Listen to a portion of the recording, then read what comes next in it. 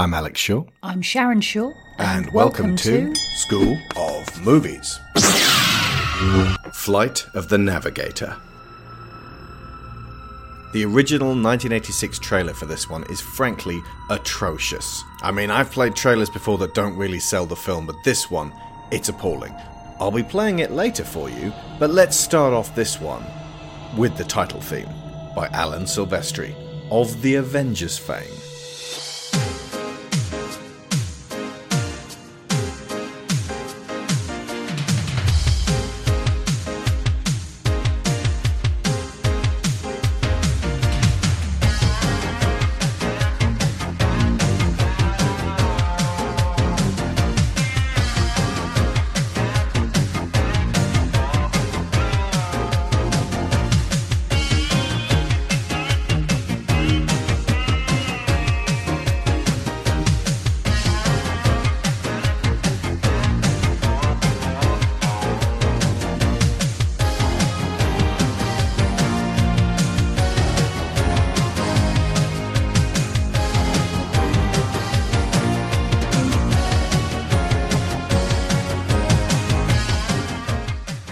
This episode was sponsored by Greg Downing and Nick Ord.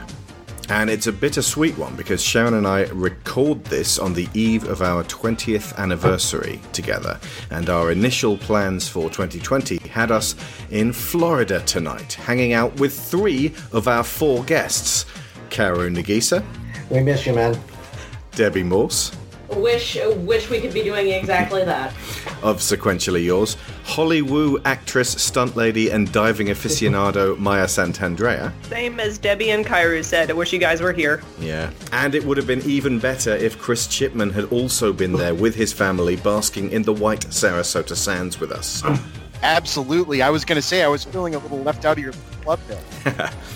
Instead, for the 2020 that actually happened, Florida got a scorching case of COVID, same as everywhere else, only more intensely in Florida. And instead of going there, we get to talk about a lovely movie set largely in Florida that was instrumental to many of our childhoods. So on balance, things could of course be a lot worse. Now, this one feels like it took a side road from our Steven Spielberg season, being clearly somewhat inspired by Close Encounters of the Third Kind, in that it's about a 12-year-old boy named David Freeman who gets taken up from his domestic setting on a spacecraft. Unlike Close Encounters, this is a much more human story about someone who wants his family back, because he got snatched away from his home time in 1978 and dumped 8 years later in 1986 as a quirk of interstellar travel. Meanwhile, the well-meaning intelligence on the ship, Max, fills up the kid's head with star charts, and now he needs them to get home. Also on the Spielberg tip, we have a healthy dose of E.T. influence, seeing an initially scary otherworldly scenario from a kid's eye view, whilst shady government scientists from NASA hound him to get at what's in his head, just like Johnny freaking Mnemonic. And he bonds with his new alien friend after a rocky start as they hurtle off around the globe, evading capture and trying to get David home until he realizes that this tangent universe just isn't it. It was optioned by Disney for a 1986 release after they passed on that dirty incest comedy Back to the Future, and Michael Eisner and Jeffrey Katzenberg were hunting for live-action hits after Splash. Weirdly, though, if you listen to the trailer, it's like they didn't want anyone to see this thing, and they made it sound as fluffy and non-impactful as possible, aiming it at babies, when it's kind of perfect for smart 10-year-olds. When you're just growing up, every day is a new discovery. But nothing David Freeman has ever experienced will prepare him for the adventure that lies ahead. Sit down. I think there's been some sort of mistake. Your brain contains data necessary to get me and my friends home. I'm just a kid. You are the Navigator. Walt Disney Pictures presents a new adventure fantasy. What are you doing? Above and beyond the ordinary. Take me back! Okay. Oh, no! Flight of the Navigator. Do something! You're the Navigator, not me. 20,000 feet and falling. Come on, one of these hasn't started.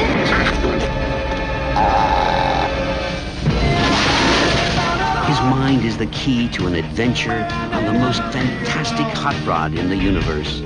A story of a spaceship. That flying saucer's first rate. Be cool, dudes. of friendship, I'm gonna miss you. I'm going to miss you too. and an experience beyond imagination. Don't you want to take a turnpike? I'm the navigator. Flight of the Navigator, Disney's new adventure fantasy.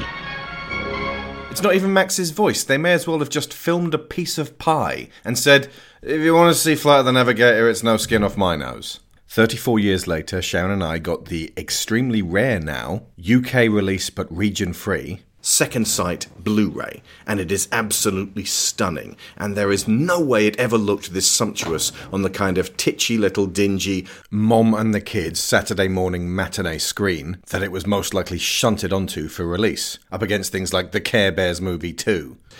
Karu, you had a story about your own mom and this movie, right? Yes, actually, I have a couple of very short ones, but my mother specifically, when they were filming this film, she crossed the Hollywood Boulevard Bridge every day, and for several days she saw the Max prop, the full-size one, hanging from a crane every morning over the bridge, having no idea what it was until the movie actually came out. That's the bridge that their second house is right in front of. Mm-hmm. Oh, right.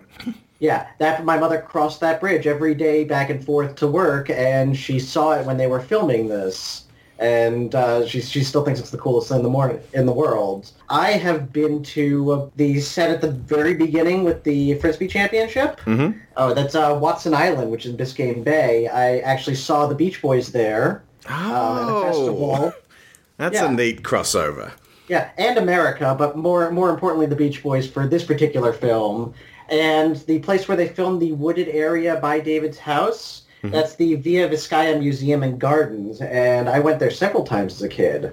That's a double crossover, thinking about it, because America, I'm assuming you don't mean you saw the nation of America, you saw the musical act America. Who provided the music for The Last Unicorn, which was a commission last year? Oh, that's right, yeah, I forgot about that. That's Big Al's place. That was filmed in Jupiter at Burt Reynolds' ranch at the time. And, Jupiter, my mother's cousin, lived there for several years when it actually looked largely like that, this kind of wooded area with nothing around for miles. It is now really built up, and that's one of the reasons why said cousin moved away from there. But there was a time when, Jupiter, Florida was just like that. I'm assuming this movie kind of is both nostalgic for you because it shows you a Florida that was, but also makes you feel kind of at home because you recognize things that still are. Very much so, yes. This movie hits me on a number of nostalgic levels, not least of which it was on a tape with Last Starfighter and Candleshoe, and I wore that tape out so much. Wow, that's wild. It was on the same tape as Last Starfighter in my house, too. Nice! My dad would just put it on, and he knew my brother and I loved both of those movies, so we'd just go straight through them both every time. Yeah, I basically had 6 hours of entertainment with this one VHS. But to put this in perspective, imagine being a 12-year-old boy from the year 2012 in the middle of the Obama administration, looking forward to what comes after the Avengers and whatever sports team you're interested in, shunted forward to 2020, and the nightmare of being trapped here and now. Imagine that, folks, and weep.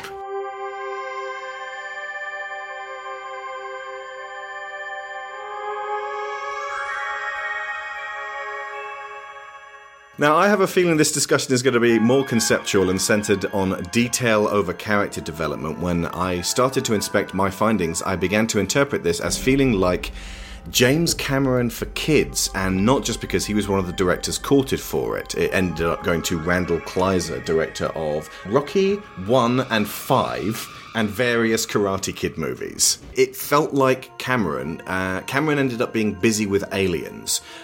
What similarities would you say there were to his work that you can make out in this film? Well, the CGI in it would eventually be used for the T-1000. Mm-hmm. That particular CGI, that's the early version of the same technology that would eventually find its fame in Terminator 2. Yeah. Thematically, it's a personal story with epic implications. Yep, that's one of the things I've got. This is another one of those, what have I got written on this piece of paper? But I tried to cover all the bases, but go for it. Any others? It's definitely got Cameron's government bad military individuals. And withholding information as well. Yeah, the authorities are pretending to be your friend, but they're not your friend. They're just in this for what they can get out of it. They're not really evil. They're just greedy and they want the thing. Yeah, they're very much in this for their own agenda, and they don't mind who they lie to in order to get it. It follows Cameron in that, a lot, especially like with Terminator, particularly Terminator 2 and things like Lies.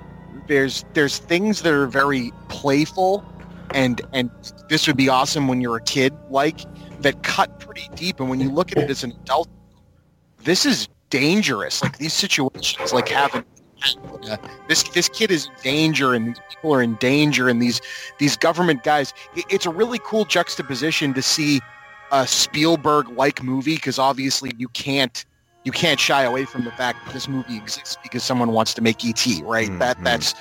It references it. Yeah. He said he wanted a phone home. Only it does it more so in a way that makes it its own, as opposed to, say, Mac and Me, where it's like the basic superficial framework of E.T., but with McDonald's. Exactly. But it's cool to see a more...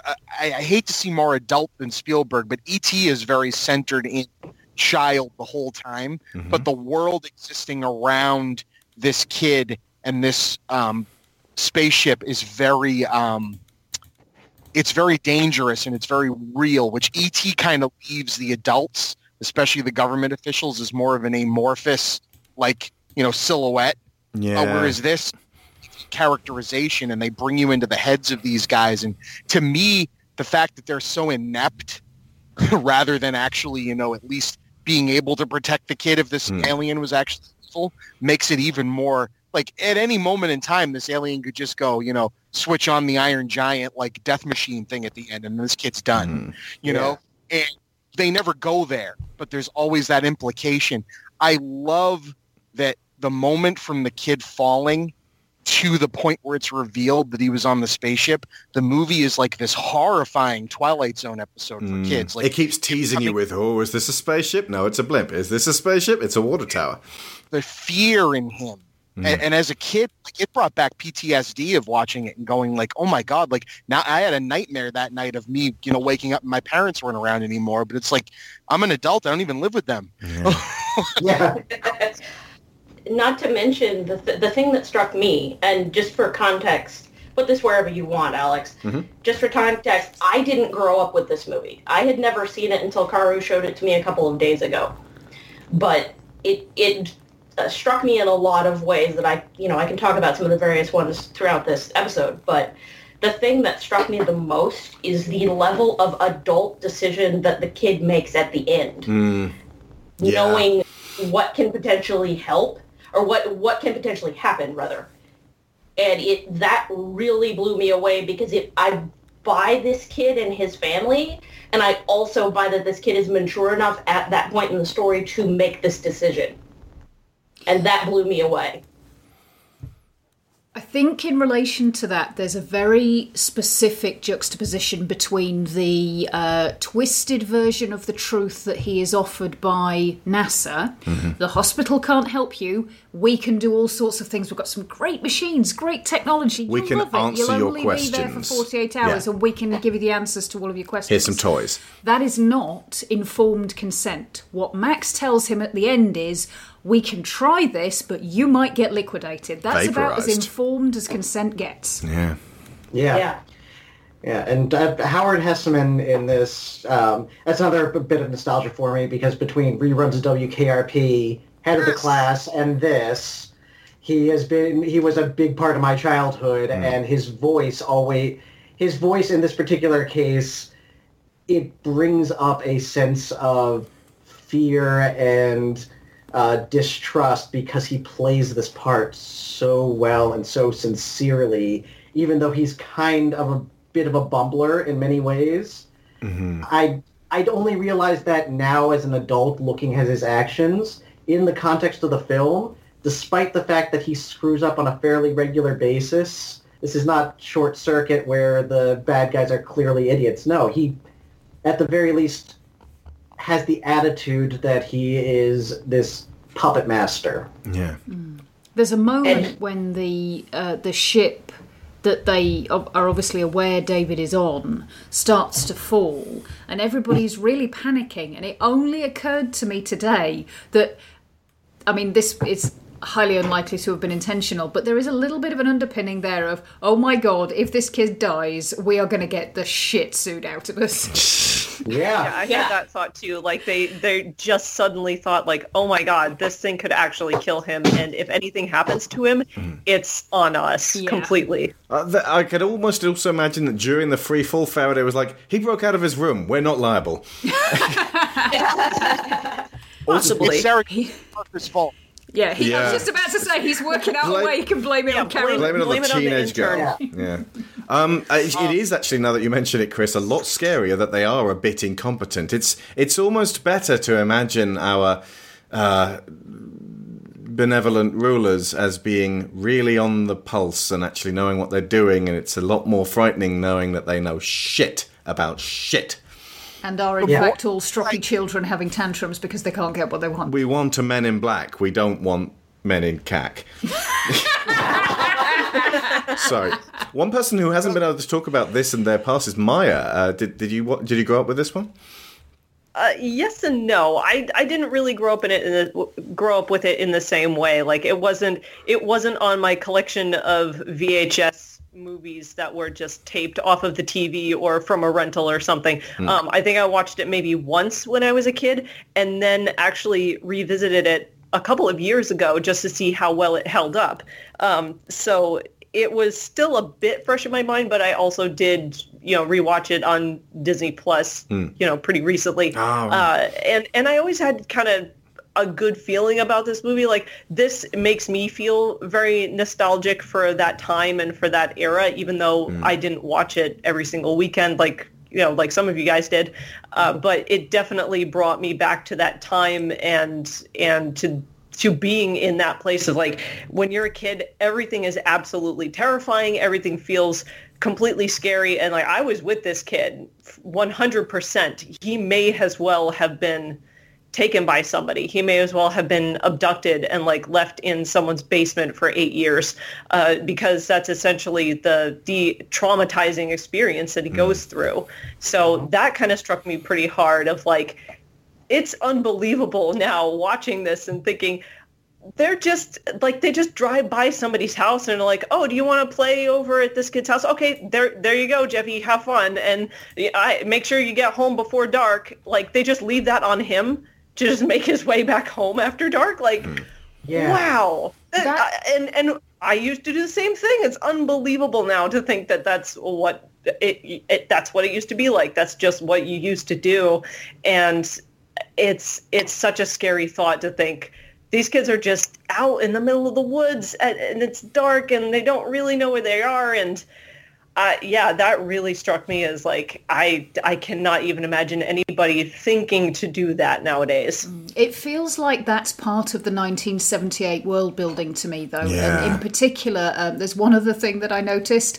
There are kids wearing just, shorts and trainers, playing with sparklers, no gloves, no adult supervision. And I'm sat there going, okay, somewhere between 1978 and 1986, there were an awful lot of adverts about don't let your kids do this with sparklers. It's horrendously dangerous. Hey, Sharon, I got a hot tip for you. In South Florida, they still do that. Yeah. They do. Florida man plays with sparklers. No, there's no reason why the Florida man is a meme. On an alligator farm. Yeah. Especially on an alligator farm, okay? One of the things that really struck me about this view through, though, and it never occurred to me before, but again, as a nearly 40-year-old person now, his mother insisted that he go and meet his little brother, even though he didn't want to. Can you imagine the guilt she felt for 8 years, non-stop, that if she had just not sent him, if she had just listened to him when he said he didn't want to go, David would still be alive today. On top of that, when she, when he says, "Who's that?" talking about the 8 years older, like 15-year-old kid in the doorway of the darkened hospital, she's like, "That's your brother. Jeffrey.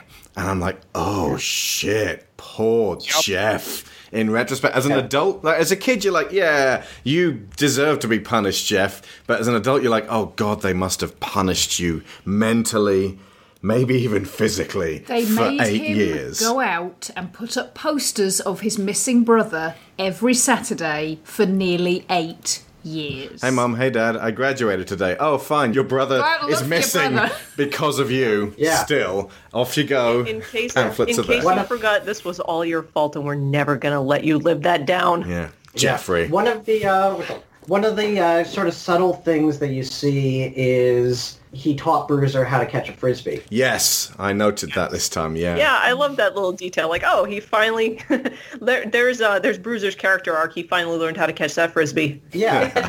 Good dog.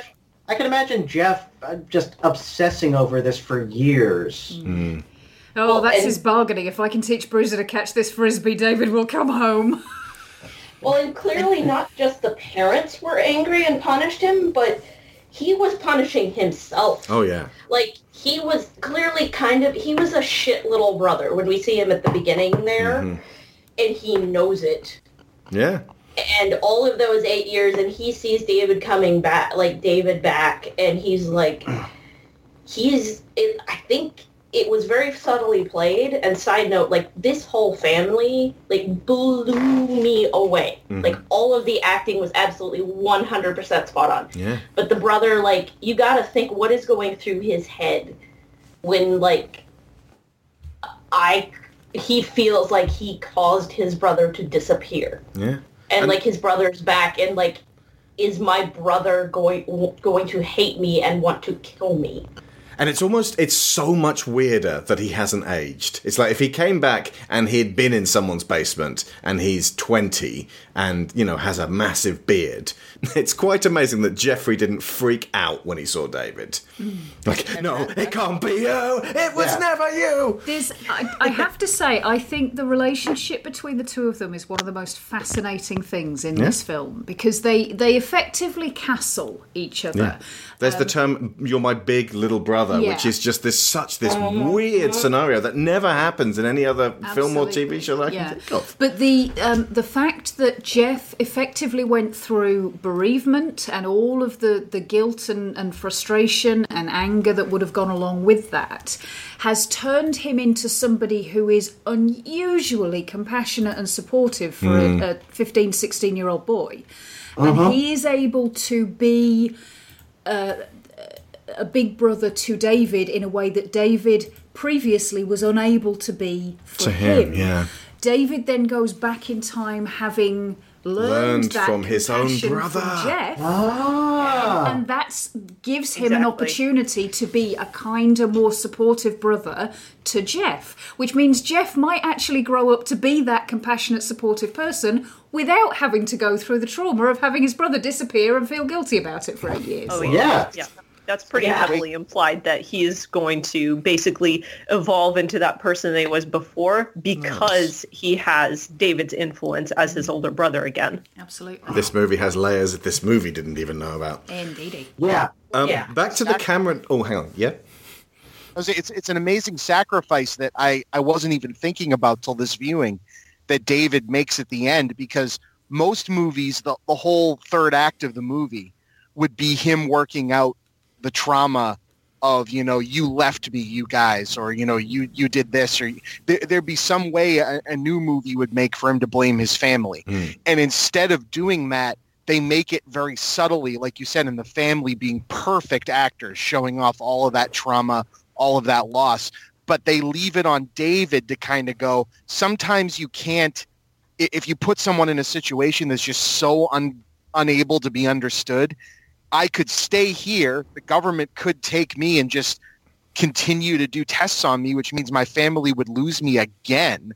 Or I can say, you know what, I'm going to potentially face death to go back and reset all of this and make sure it never happened. And that's an incredible amount of weight and layer to put on a character that, you know, it's just supposed to be this fun romp. And instead they leave all of that as subtle hints throughout the acting in the movie and make his final decision mean so much, especially for a little goofy Disney movie, you know? Yeah. Mm-hmm. Yeah.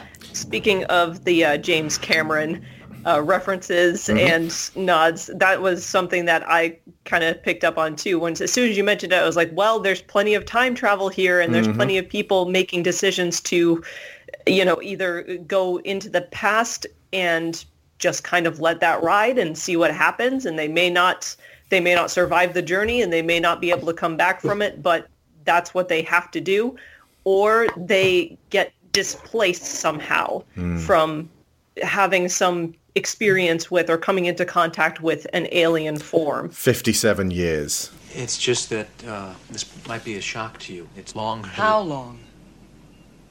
Please. 57 years. What? That's the thing. You were out there for 57 years. What happened was you had drifted right through the core systems, and it's really just blind luck that a deep salvage team found you when they did. You're my old little girl. Jesus. Okay, bear in mind, this was not director Randall Kleiser copying Cameron. Cameron had barely had time to establish himself. He'd done one brilliant movie, The Terminator, and was doing Aliens when this was on the table. He definitely wasn't operating in kid-friendly fields. This isn't Kleiser copying Cameron. This is Kleiser producing something that Cameron almost definitely watched and went, that's neat. And that's neat too. Yeah. And not that he stole it, but just like this would have spoken his language and appealed to him. And like it was, these are qualities that I find immensely appealing within both Cameron's oeuvre and this film. And if anything, this prepared me to embrace Jim's work. So it was a gateway drug. Another thing that both of them do, treating every viewer like they're the same age. That's why this works at odds with the shitty trailer. It was like, Flight of the Navigator is the brand new alien movie, fun for all the family. It's like, no, fun, just doing it like that treats everyone like they're adorable little morons. This one treats everyone like they're the same age. It is indeed fun for the whole family, but when you use that phrase, you think it's a kid's film. Yeah. It's the inverse of how they portray that. Yeah, there is a particular moment that is very specifically, I think, designed to engage that smart 10 to 12-year-old kid bracket, though. And that is when Max says, you are the navigator. That is directly to the audience. That's to hit you in this is you are driving, you are being given this responsibility. Wow, my own Terminator. Yeah. And I can't remember who said it, but it is a very personal tale amid big sci-fi, shiny, reflective metal. There's big trucks, which Jim seems to be well into. That clean NASA aesthetic. You know how Cameron has like people wearing casual clothes in a slightly military setting? It's got that too. Scientists in the control room all conversing about this big deal on their hands that they can barely understand. And an unexpected connection, a machine with a soul, and a bittersweet ending. Cameron does all of those very, very well. Yes, he does. And this is not, again, this is me saying all props to Randall Kleiser and company for being able to pull this one off to such little fanfare. Like, this is a cult classic, and people who've seen it and love it and tell them throughout the years, I love this movie, this meant so much to me. Like, a lady had named her gecko a Puckmarin or something like that. She desperately wanted She wanted a Puckmarin. So she specifically found a gecko that looked like it. And so this movie means a lot to a lot of people, but it cost $9 million and it made $18,564,613.98. It was an underperformer, but it made twice its budget, which you'd think would be something they could be proud of. But I think they were hoping for like a big Back to the Future thing, but then Disney realized, and maybe Katzenberg realized, this isn't dangerous and racy enough for bigger audiences. Yeah, despite having an Alan Silvestri score. Yeah.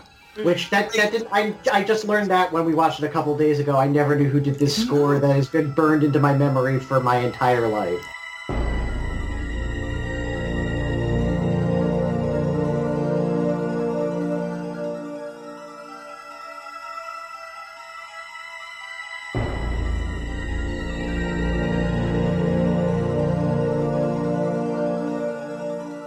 it is such a memorable, fantastic, evocative score that just from the very beginning it sort of gets you caught up in that funky kind of bow, bow, bow, bow, bow, bow, bow, bow. And it's dogs catching frisbees, the cheapest title sequence to a big sci-fi film I've ever seen. It's so good though. It's the totally awesome, radical, tubular, funky, fresh 80s soundtrack. It's amazing. Totally awesome 80s. It's totally awesome 80s radical.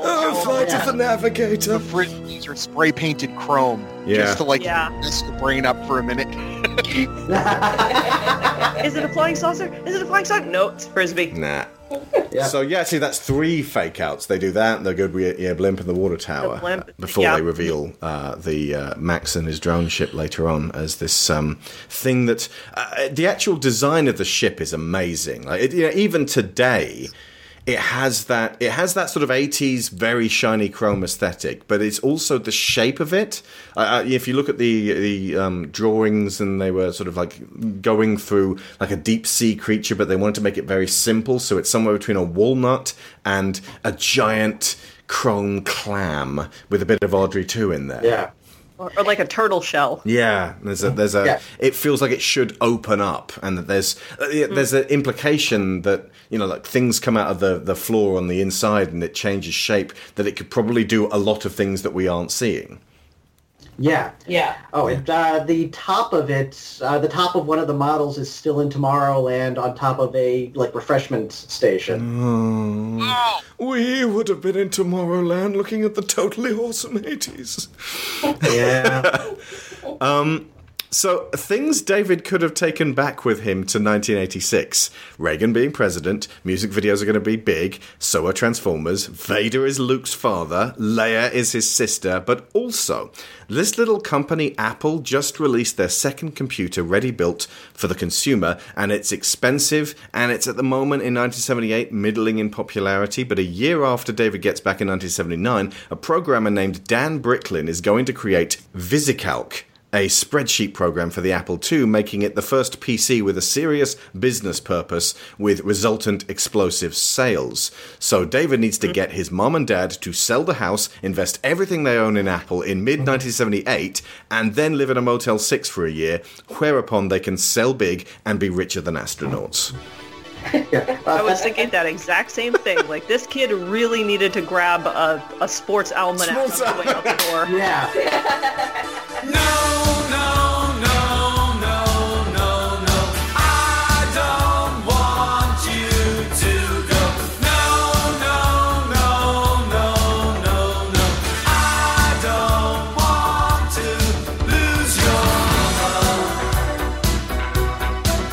That's the thing. That's one thing that I actually really appreciate about this film, because I had that thought, and then I'm like, but wait a minute. The film is written in such a way that David has very little contact with the outside world. Yeah. He has no way of knowing these things that could change history, or at least change history for him. He knows that a music video will be a thing. Maybe he'll pick up a Twisted Sister album when he sees it as a teenager. And Twisted Sister, there you are. Yeah, this is them. Also, by the way, congratulations for him on being able to see the Bee Gees. That is awesome. But otherwise, there's not too much that he can bring back with him, because his story is, again, very small with just larger implications. Most of what he saw was the inside of a NASA bedroom. Yeah.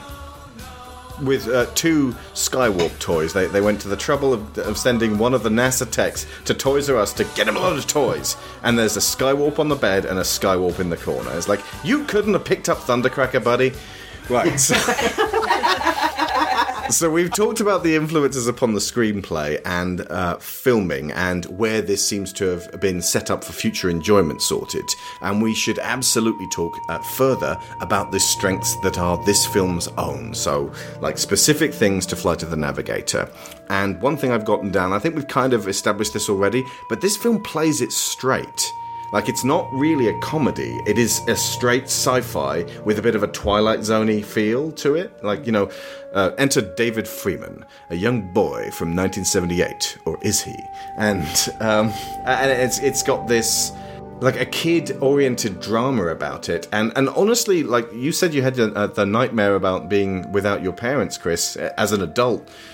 For a kid to realize that you have been time displaced and your parents have run themselves ragged and you don't even really recognize them anymore and your home has been completely upset, that is fucking terrifying for this film to lay down. This is U-rated, but I can imagine kids having mini existential crises watching it, and if they really start thinking about it and get beyond the fact that it's kind of pitched, especially by the second half, as a romp. Like, it does play the first half very straight.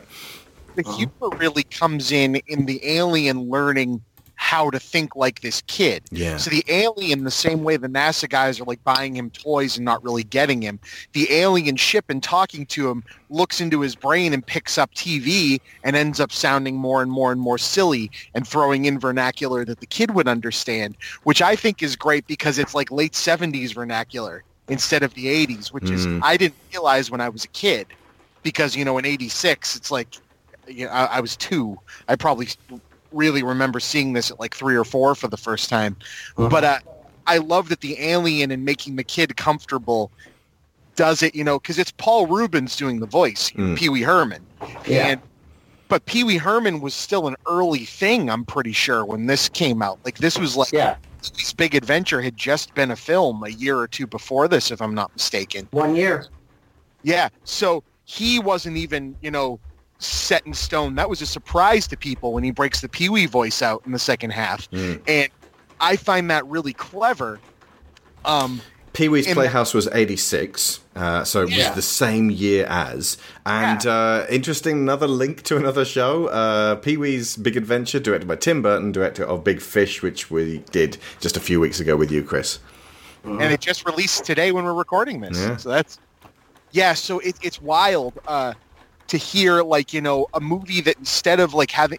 You know, a movie like, say, DreamWorks Animation made this movie now, because... Or the people that do the Despicable Me movies, right? Yeah. You probably would have had the same, like, okay, we have this really clever plot, and they'd probably keep that. But the minute the alien showed up the first time, it'd be dropping pop culture references and rapping or saying something silly or have a funny voice. And this movie has it show up, and it's actually monotone and robotic and scary. Yeah, for quite a while, yeah.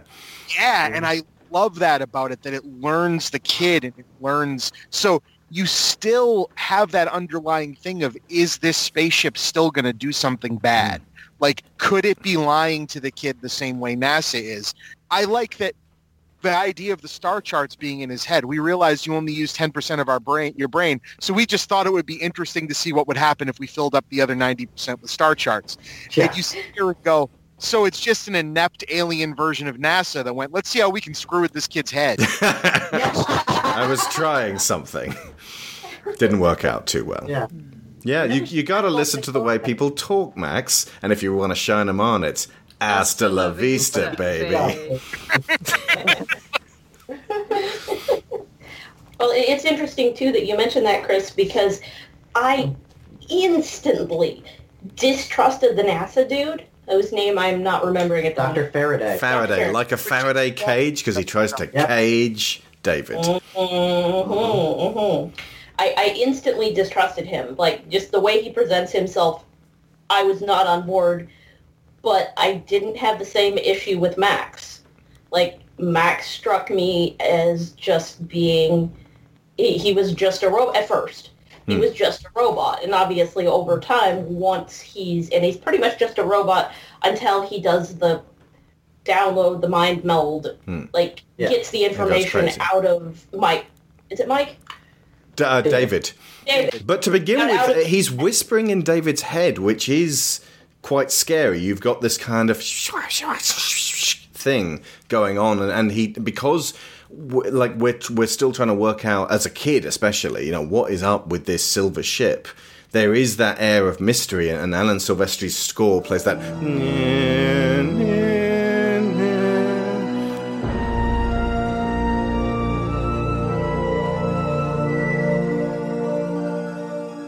Behind it. And I suppose that playing into that was the fact that obviously watching this as an adult and knowing it's a Disney movie. Yeah, knowing there's a that, safety like, there. Yes, things are not going to... There can be, consequences and all of this, but, like, they're not going to... They're not going to fry his brain. Yes.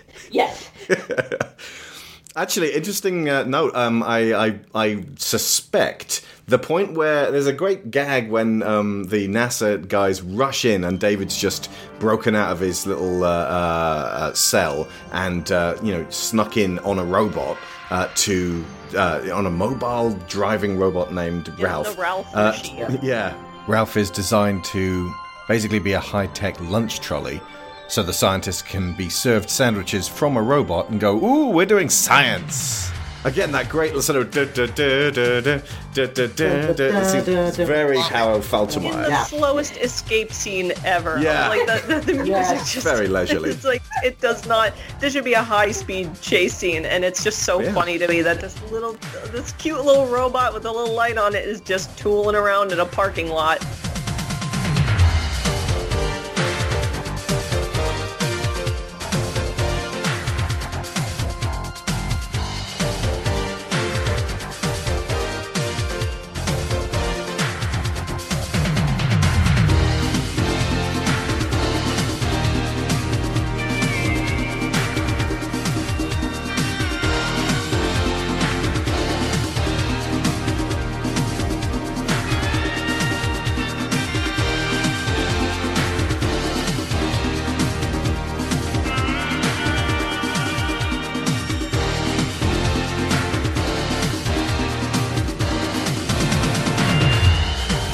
It's a high-tech version of David sneaking around a hangar with a cardboard box over him.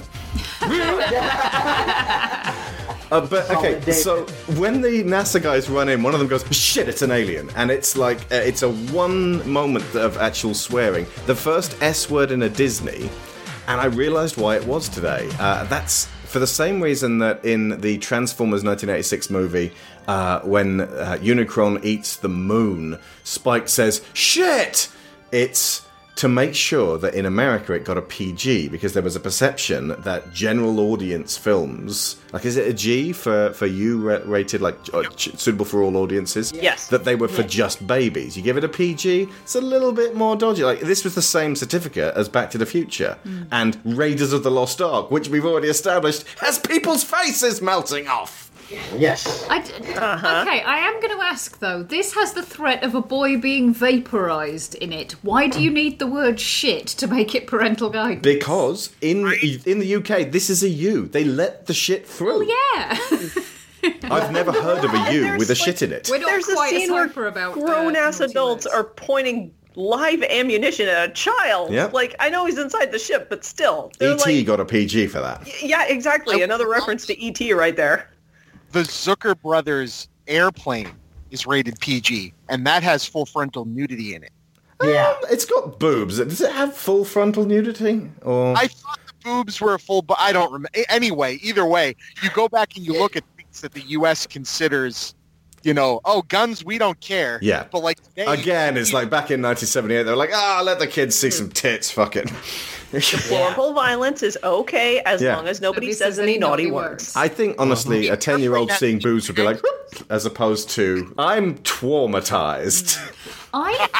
It's actually intriguing that there is that we're speculating about when Max becomes trustworthy. It never, ever occurred to me not to trust Max, especially when you've already had the example of the NASA officials lying. Yeah, Max is an artificial intelligence. He has no reason to lie unless he's been specifically programmed to do so. And if you notice, whenever in this kind of sci-fi, whenever you have a machine that is going to be deceptive, and it's specifically because it's either been programmed to do so or because it's become self-aware and worked out that it is in its own interest it's to do more so. warm. It's I was going to say they're very obviously devious. Oh, wow. You look at Robert Patrick in Terminator 2. He is just he stands up deceptively. Interestingly, Rev 9 was scary because he was less obviously devious. From Dark there is Fate. that to a degree. So that's the evolution but also- away from just obviously shifty. But also, I'm thinking. Ash? Yes, but also Bishop. newer Alien film that's not very good. Genesis? Michael Fassbender. Michael Fassbender's. And David. Yes. Yeah. But he's like, you just look at him and you think, well, he looks incredibly shifty. Like, he's after my organs. Yeah. Almost immediately. Absolutely. But when you have an AI that looks more mechanical, there's no reason to He's out not of the uncanny assume valley. that it's going to do exactly what it says on the tin. Yeah, and also he speaks very factually to David and very straight out. Like whenever David asks a question, he answers. This is how, how do you, deal with kids who keep asking questions? You answer the question, but you do it straightforward. Yeah. And if they ask another question, you be incredibly straightforward about it. Like, they keep asking questions because they see that you're getting flustered and that you're going in strange directions to not answer their questions. Yeah, and also, if you still haven't answered their question, of course they're going to keep asking you. Yeah. Be direct. And also, Max is honest when he doesn't know something. Do not know bathroom, do not know promise. Yeah. He is upfront when do not know something he doesn't bathroom. recognise. He's like, I know. what are you doing? Yeah. To David, where you study wildlife, dude. Nothing else pisses on other planets. Thank you. That was my thought. Karin can attest to how I ranted about this in the movie. I'm like, really? You studied how many species? I've studied 5 species, and none of them have whizzed yet. And then every human being does. There was a sea slug and a giant eye. Indeed. Yeah. But there is something very fascinating about the way that Max uses language, because initially it is all about exchange of information. He is providing information, he is giving suggestions for ways to get out. It's almost transactional. Exactly. Yeah. And when he is asking David for something, it's because he's got the star charts and he wants the information. Once he has scanned David's brain, he starts using language to bond, like a human would. And because what he's extracted is the exchange with Jeff, he bonds with him like a brother. He messes with him like a brother. Yeah. Will this hurt? You will feel nothing. Will I remember everything? You will retain all data. How many times have you done this thing? 0. 0? You mean never? I'm not gonna let you try this out on me. What if you fry my brain? I will not fry your brain. How do you know? I have been programmed with superior intelligence. Lie down. Okay.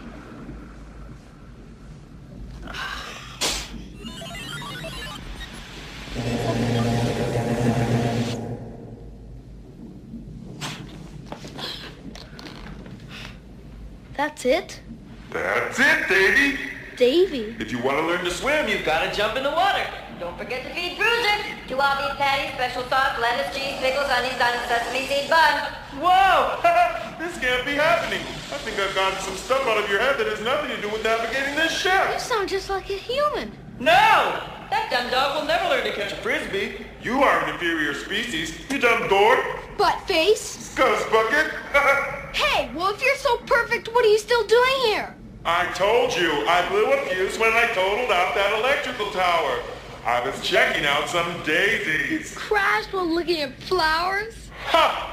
Sounds like you're the inferior species. I'll show you who's inferior. Heads up! Hey, take it easy! Well, excuse me! You okay?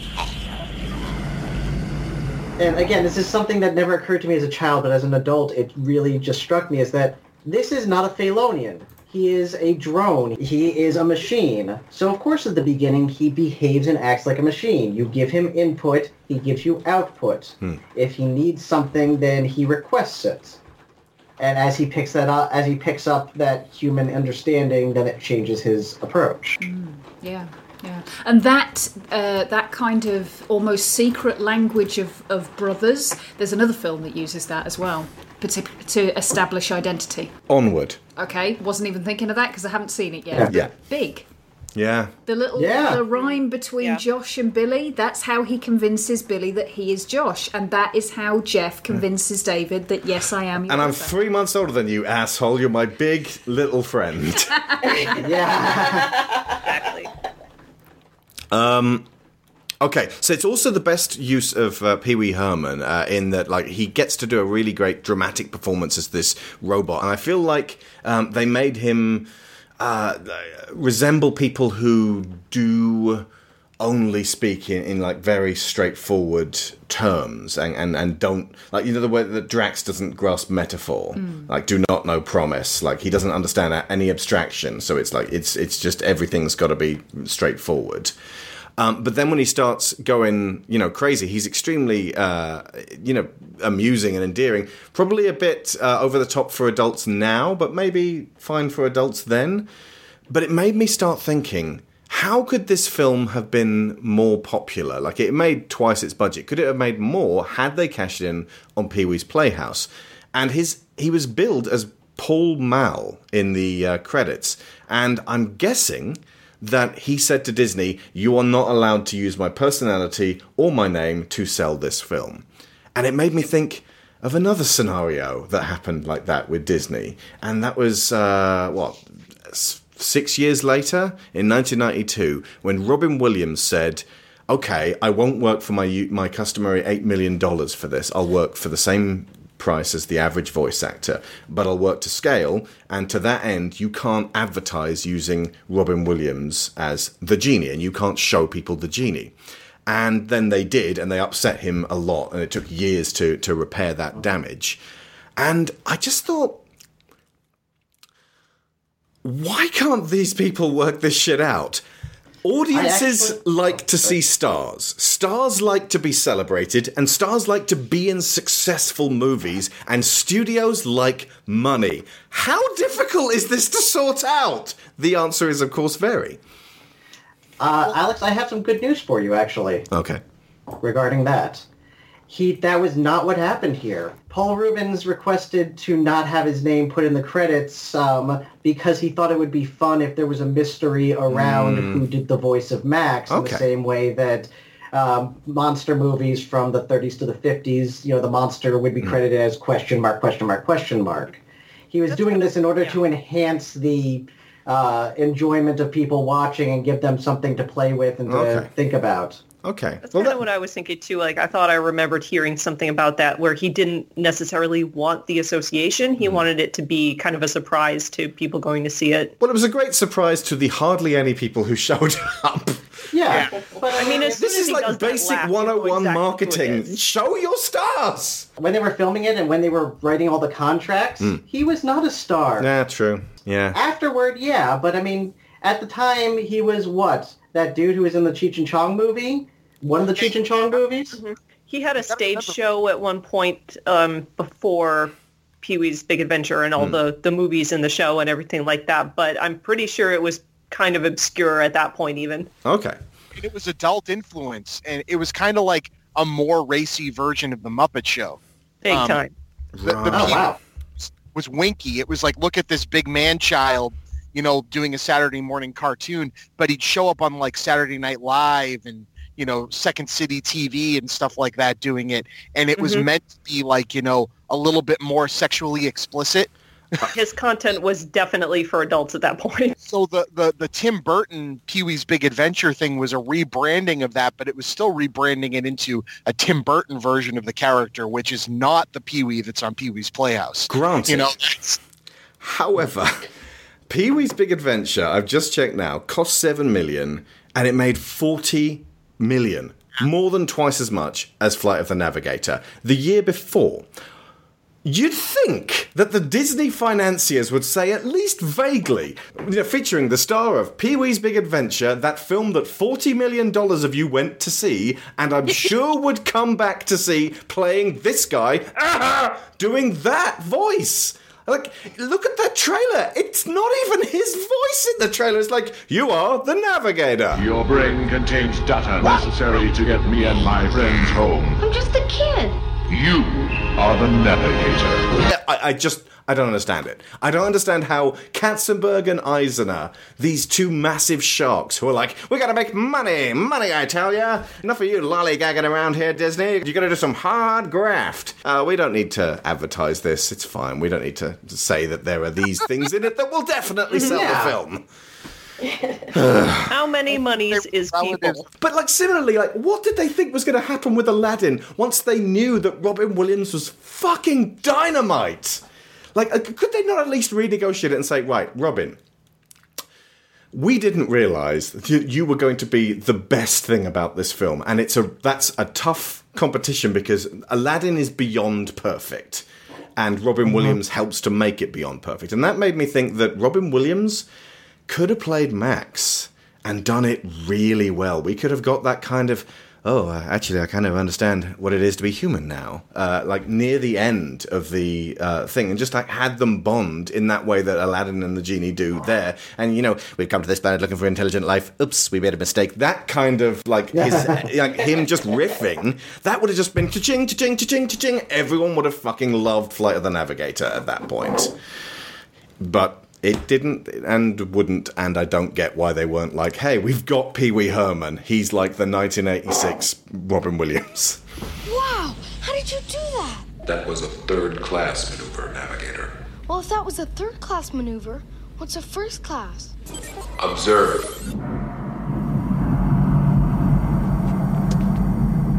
And then around Joey Kramer, there's this classic Hitchcock and Spielberg deep focus shot where they move the camera in while zooming out at the exact correct speed so that the world shifts around him. It's wonderful.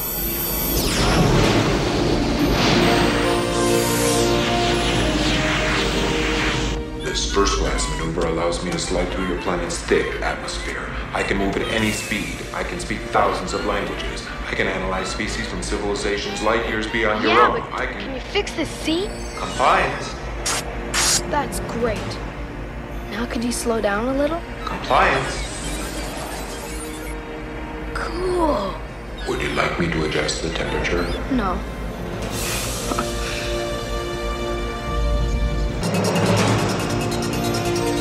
Hey, this is fun. Fun, Navigator? My name's David. David? Yeah. So what do I call you anyway? I am a Trimaxian drone ship from... Trimaxian? Affirmative. Okay, I'll call you Max. It's easier. Max? Right. And there's this amazing sense of freedom as they zoom out across the world. These moments for me rival any Superman flight. I wanted to fly, but I also wanted a spaceship. Just take me somewhere where they can't find us. Compliance. What are you doing? And Max takes them deep underwater. Technically, a Trimaxian drone ship can't go underwater. It's not the same as outer space. Mew! And I mean, I've never really watched much Pee-wee, so that I don't have a nostalgic connection to him either. Okay. But him being his more typical persona for more of the movie, or more amped up than it already is, would definitely have been something I would have, I think, made me enjoy the movie less, personally. Oh, okay. What if it had been, in my adolescent awkwardness, I accidentally cut the cheese? Oh, God. Sorry. Let's move on from Max. I've got a whole bunch of other stuff to cover, and we got 29 minutes to do it. Okay.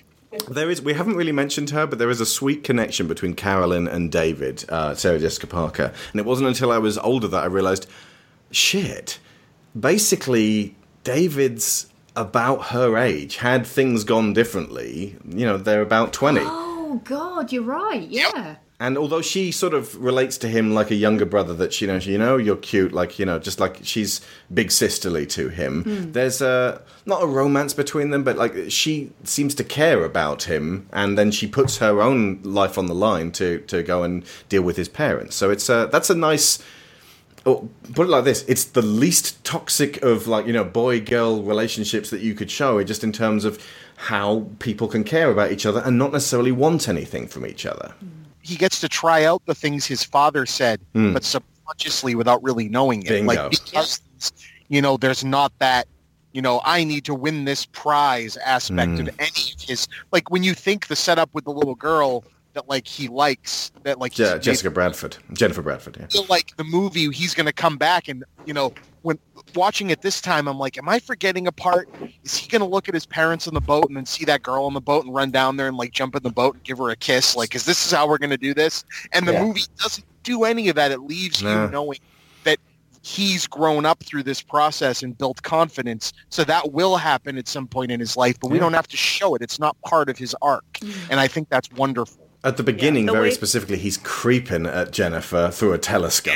That was really weird. Yeah. He's flying on her on the boat, and the way I think, Chris, the way to do, like, if they had that moment, if they did want to do that moment, the way is he sees her maybe going out on her own boat and just goes and strikes up a little conversation with her and is like, hey, let's hang out and do something sometime, and then they just leave it at that. I would have been okay with something like that as a little button on the end to wrap up that part of the story, but they decide not to do that either, which is also fine.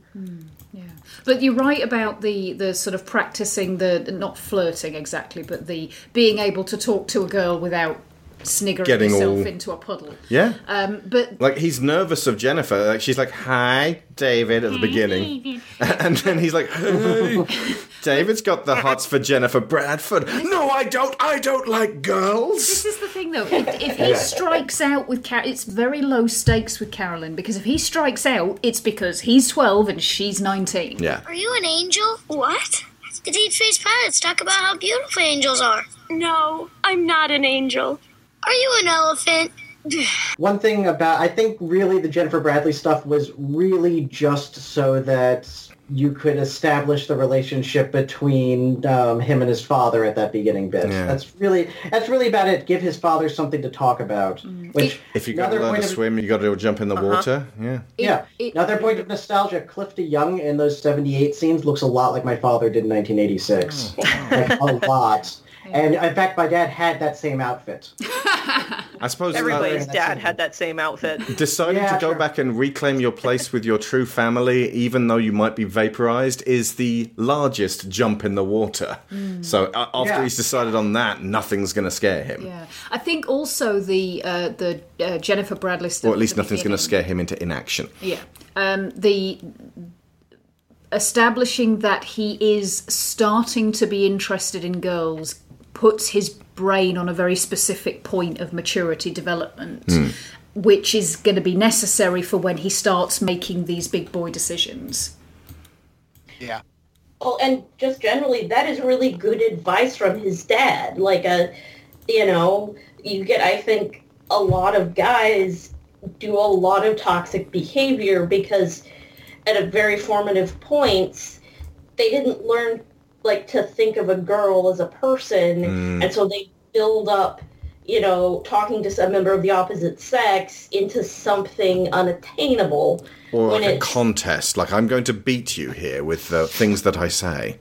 Yeah, it's a program for so many of them. How do you talk to girls? Well, up, down, left, right, BA, select, start, and then there's two of you. That'll just get you more lives. Yeah.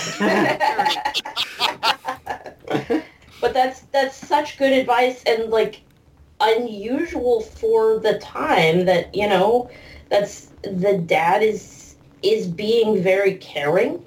He's being very involved in his son's life, and he's just like, hey, basically saying, see her as a person and treat her as such.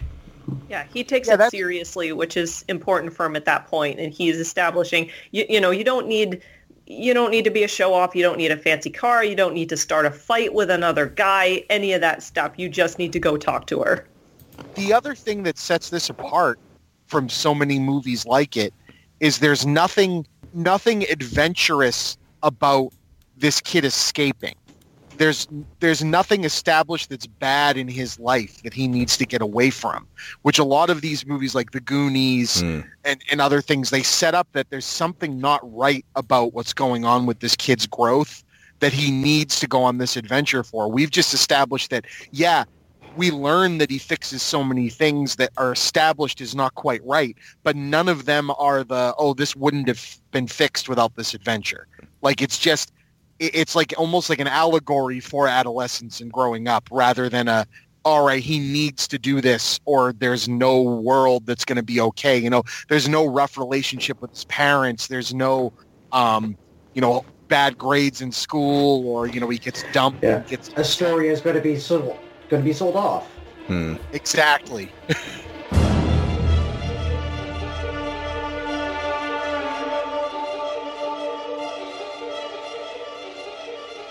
One of the strengths of this film is it pans out as two very cleanly delineated halves. There's the mystery of what's happened to David and how's he got here, and that almost exactly at the halfway point, he steps up into the Trimaxian drone ship, and then we're off on this whirlwind adventure. So that there's this whole kind of, what's going on here? And it moves along at a fair old clip, and then just barrels through the second half of the movie. This film is over before you can, you got whiplash, and it's not too short, but it's so short and appealing, you kind of want to watch it again as soon as it's done. At least I do.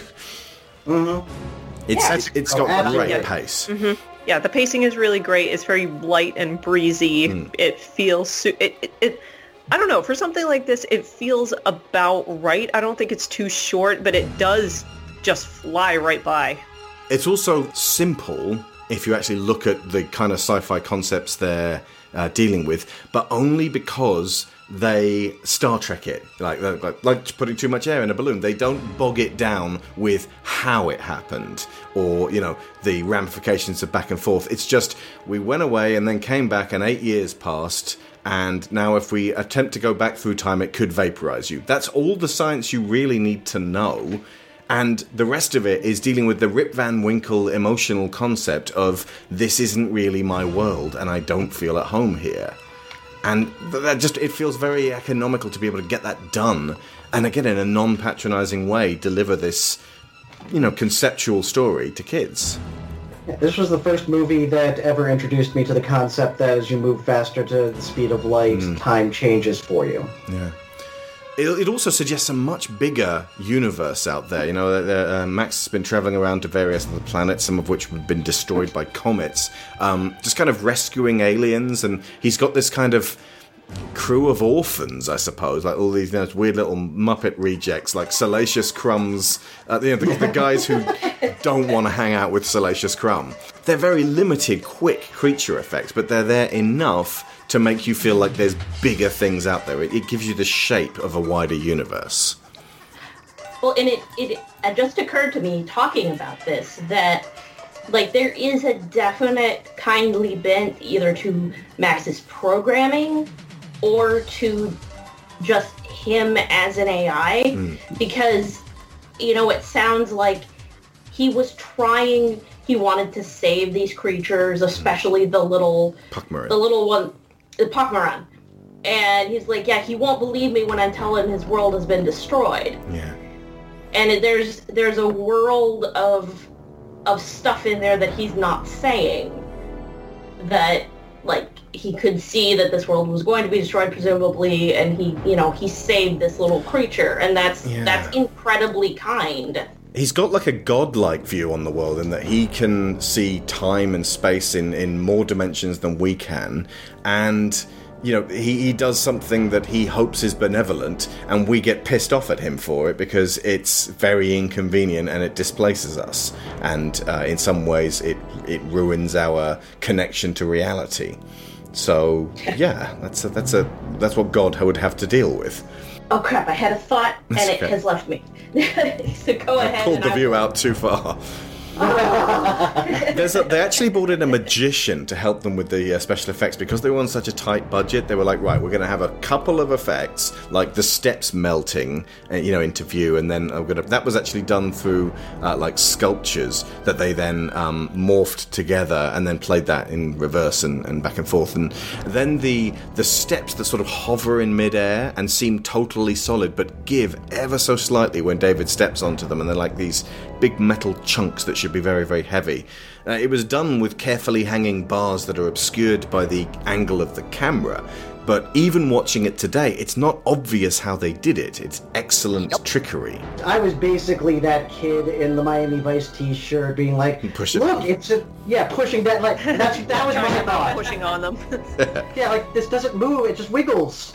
What's going on here? Miami Vice isn't for kids. Why is that kid wearing a Miami Vice T-shirt? It's full of drug dealers. Popular at the time. Oh, I suppose they showed it too that had replaced Starsky and Hutch, which gets name checked, and Randall Kleiser directed 3 episodes of. Mm-hmm. Yep. Nice. Those stairs effects are so perfect because presumably behind the scenes, the way the effects look are because of the limitations at the time. But it's exactly the right amount of, it looks real enough that it doesn't throw you off. Yeah. But it's just uncanny enough to be like, oh yeah, this is an alien spaceship. Yeah. Of course it's not going to look quite right because it wasn't built by humans. And it's impressive. The effects are incredibly impressive that way. I think we've just gotten to the core of why I love practical effects so much. And I hadn't realized it, and I hadn't expected to say it here.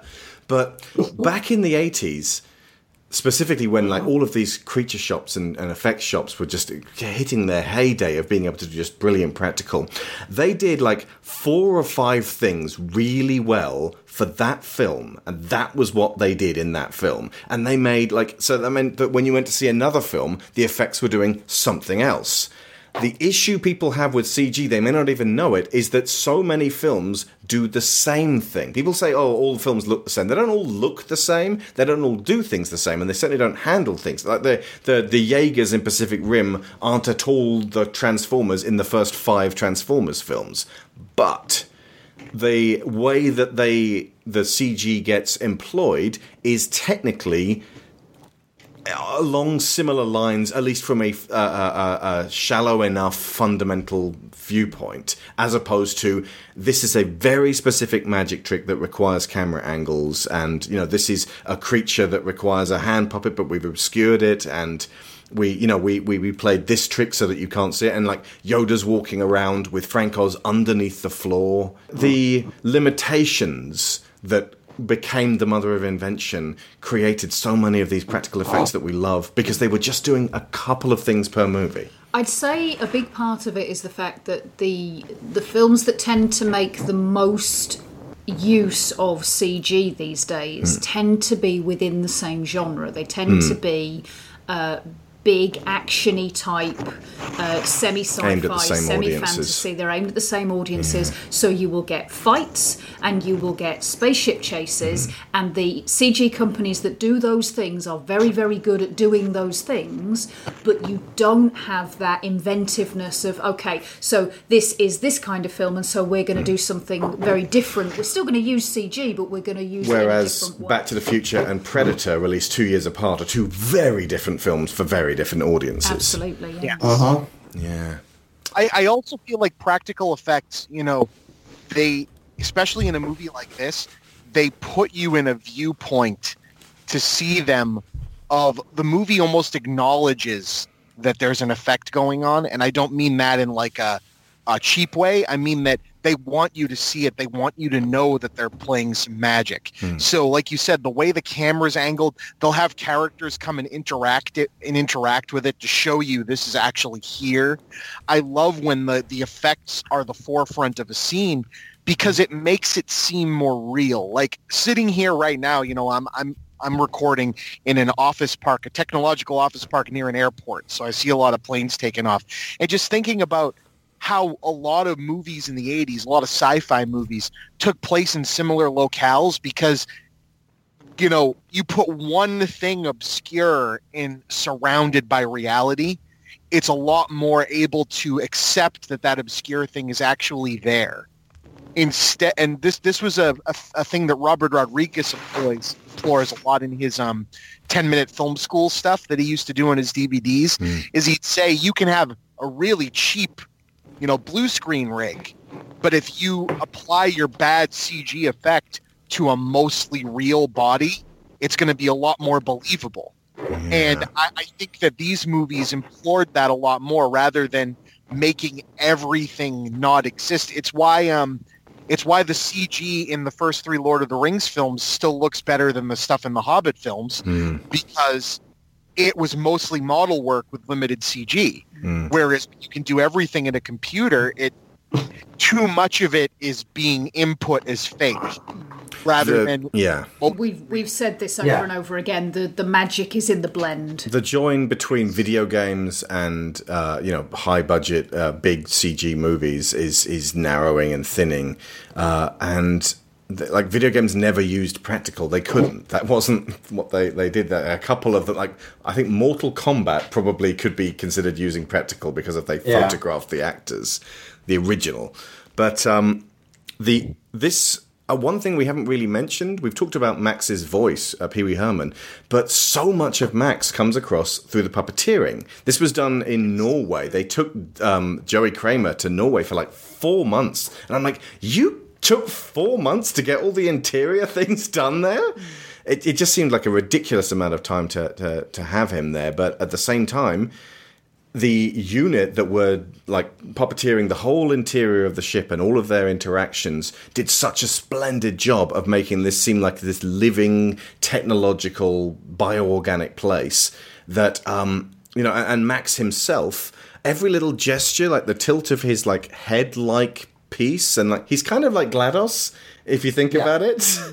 And I don't know whether they recorded it first and then played that voice through there, or whether there was another actor just feeding the lines to Joey Kramer. But the end result is, as a kid and an adult, you never don't buy Max. He's always a fully formed character. I like the fact as well that Max is the ship. Yeah. The way he talks about I can do and I have this XYZ, and the way he manipulates the shape of the ship so quickly and so responsively, it just makes you feel like David is completely surrounded by and cradled by him, which again makes him feel trustworthy, because you kind of have to at this stage. I can fly at 12 times the speed of light. I am fluent in over 6 million forms of communication. But also, look, I made a nice little seat for you. You can sit down right here. All the controls are right at your fingertips. It's super easy to, like, if he is a GLaDOS, he's a very amiable GLaDOS, because he's kind of cute in his design too. Like when he does those little head tilts and stuff, he almost is like a robotic dog. I like that he has different irises to close and open the eye so that he can do things like beetling his brows or giving a side eye. He can do those sorts of things. It's kind of great. It's amazing how much emotion is communicated from this one eye. Yeah, they did a really amazing job with the puppeteering work on him. Round, round, get around, I get around, yeah, get around, round, round, I get around, I get around, round, round, I get around, get around, round, round, I get around, get around, round, round, I get around, get around, round, round, I get around. I'm getting bug driving up and down the same old strip. I gotta find a new place where the kids are hip. My buddies and me, you're getting real well known. Yeah, the bad guys know us and they leave us alone. I get around, round, round, round, I get around, get around, round, round, I get around, get around, round, round, I get around, get around, round, round, I get around, I get around, Okay, couple of details I noticed. Grease released just weeks before the 1978 section is set in June of 78, directed by Randall Kleiser, and as they're driving home, they're playing "You're the One That I Want." Yeah. So, nice little nod there.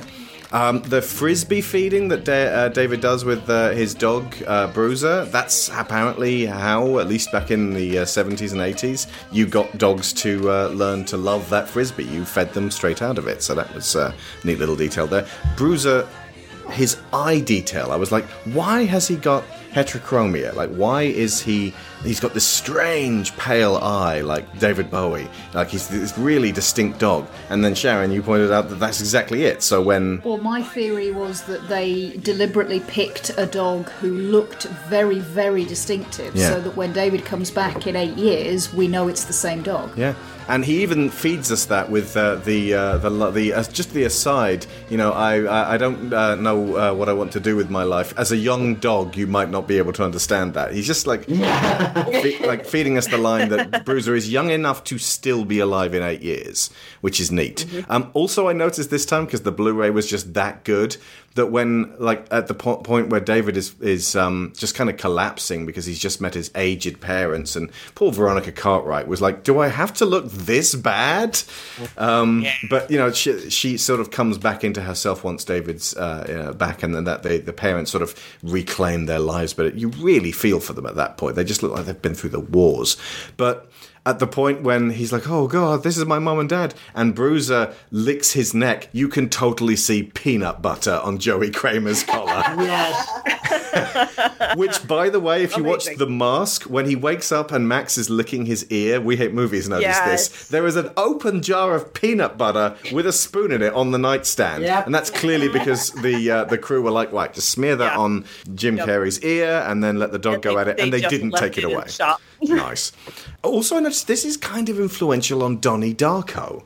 As in, like I said earlier, it's a tangent universe, but it's just much clearer of a movie. Like, you know, you don't end it going, hang on, how did that all work? Like, it's actually pretty clear in Flight of the Navigator how it all worked. I know kids' sci-fi movies have a tendency to do that. Okay, if you fold this piece of paper in half and push a pencil through it, and that's how we explain... like putting too much air in a balloon. That's a wormhole. Wormholes. Yeah. But they do not overwhelm you at all with the explanation of how faster-than-light travel would affect somebody's aging. It's made very simple, and I think this was probably the first film I'd ever seen that put that and framed it in a way that I understood.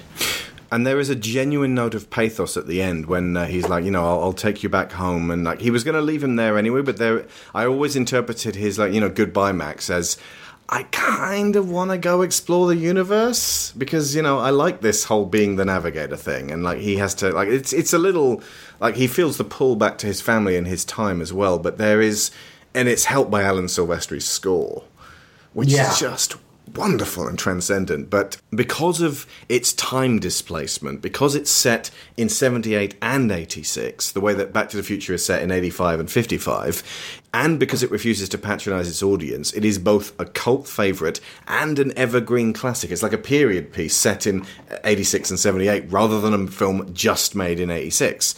And it doesn't age like many of its peers, and it will appeal to children generations hence. I'm so glad it looks so good on this new Blu-ray.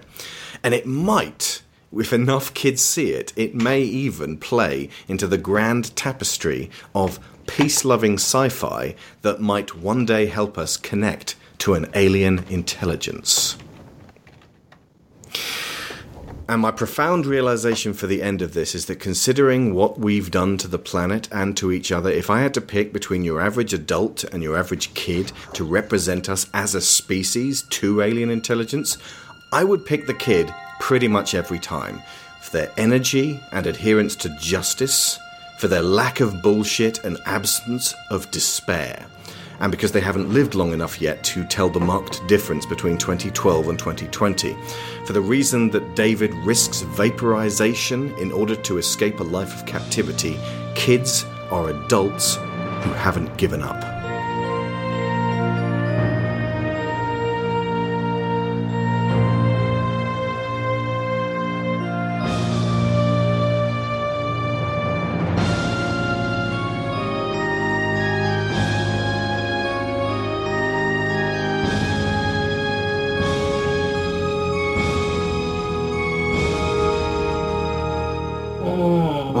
And there's a wonderful touch at the end of the movie when his brother calls him home in 1986 using the old fireworks, which don't go off properly because they're 8 years old and knackered, and they were supposed to go off on July 4th in 1978.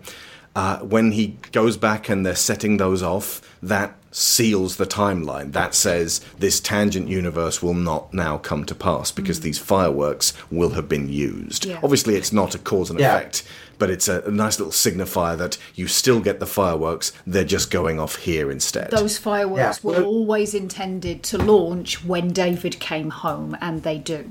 Yep. I was just thinking the exact same thing.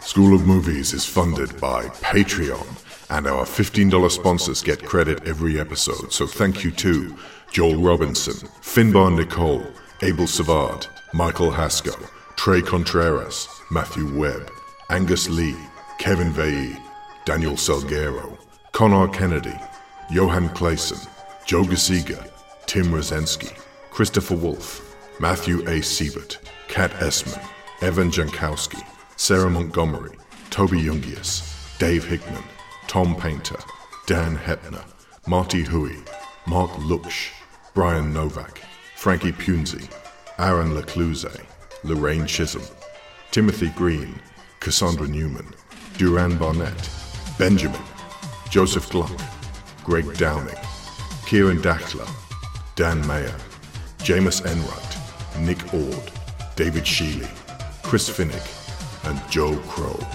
You are the Navigator.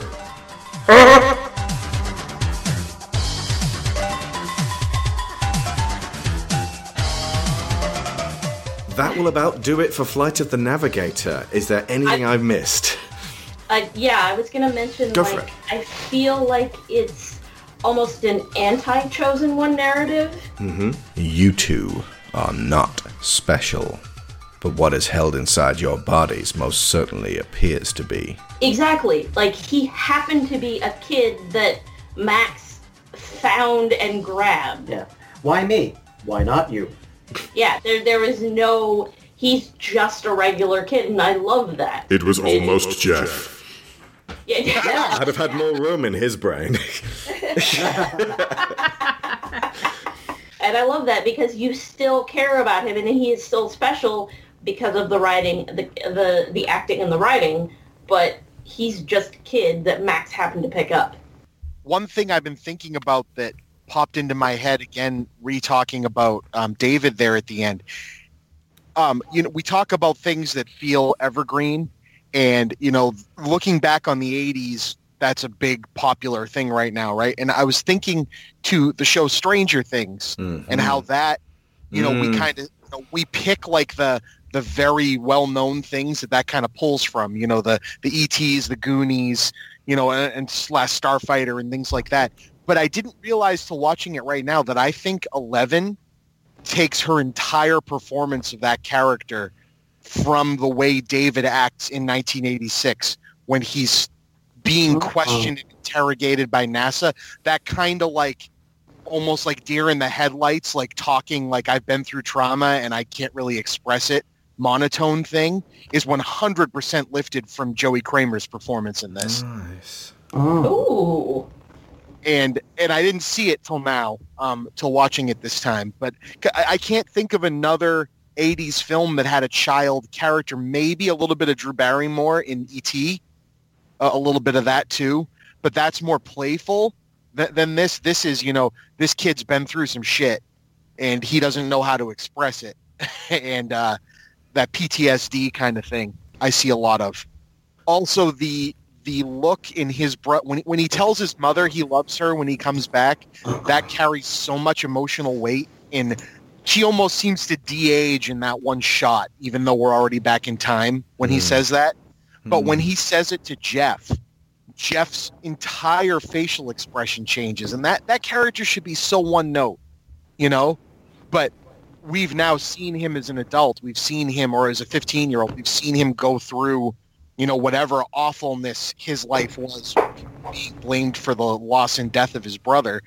In that one moment, it's almost like that Donnie Darko thing where everybody sees everything that's played out at the same time, but it never happened, in one shot. Of course, they have to add the little, kids movie rainbow in the sky with the spaceship flying away and talking to David, which is fine. But that's all I got. This movie's wonderful. I'm so glad it held up. And we were talking about lack of toxic relationships. There's almost nothing toxic in this movie. I think there's one kid using the word retarded. Yeah, that's Jeff, and Jeff needs to grow the fuck up. In the first 5 minutes of the movie. Yeah. I hate seeing that, but again, it is unfortunately a sign of the times, but it's still... chalk it up to being a product of its time. And the Pee Wee Hermans having to make fun of the fat guy at Al's reptile thing are probably the only two things that, hey, fatty, too many Twinkies, are the kind of the two things that I'm like, oh, I really wish that wasn't there. But in both of those cases, they feel absolutely, product of the times. These are things that kids at that time would have said or would have thought. They're also in the back seat of a station wagon with no seatbelts on. Hooray. Yeah. It was the 70s. Absolutely. Accidents weren't invented yet. Yeah, the 70s.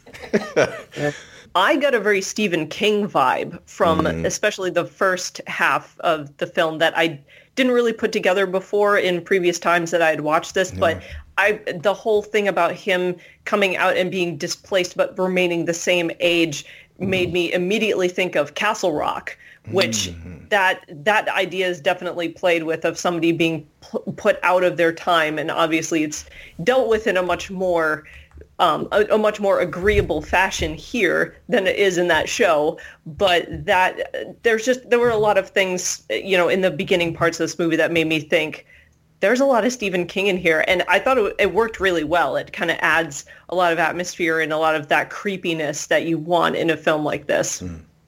Well, and it would be, that fits perfectly because that was right at the time either King's on his way up or he was near the peak of his popularity in the 80s at this point. I think at that point he was pretty well established already. So. And Stephen King's It is being read at the beginning of Donnie Darko, which is set in 1988, so really close to this. Just keeps looping back around. That will about do it for Flight of the Navigator. Ladies and gentlemen, where can people find the work you're most proud of? We'll start with Chris.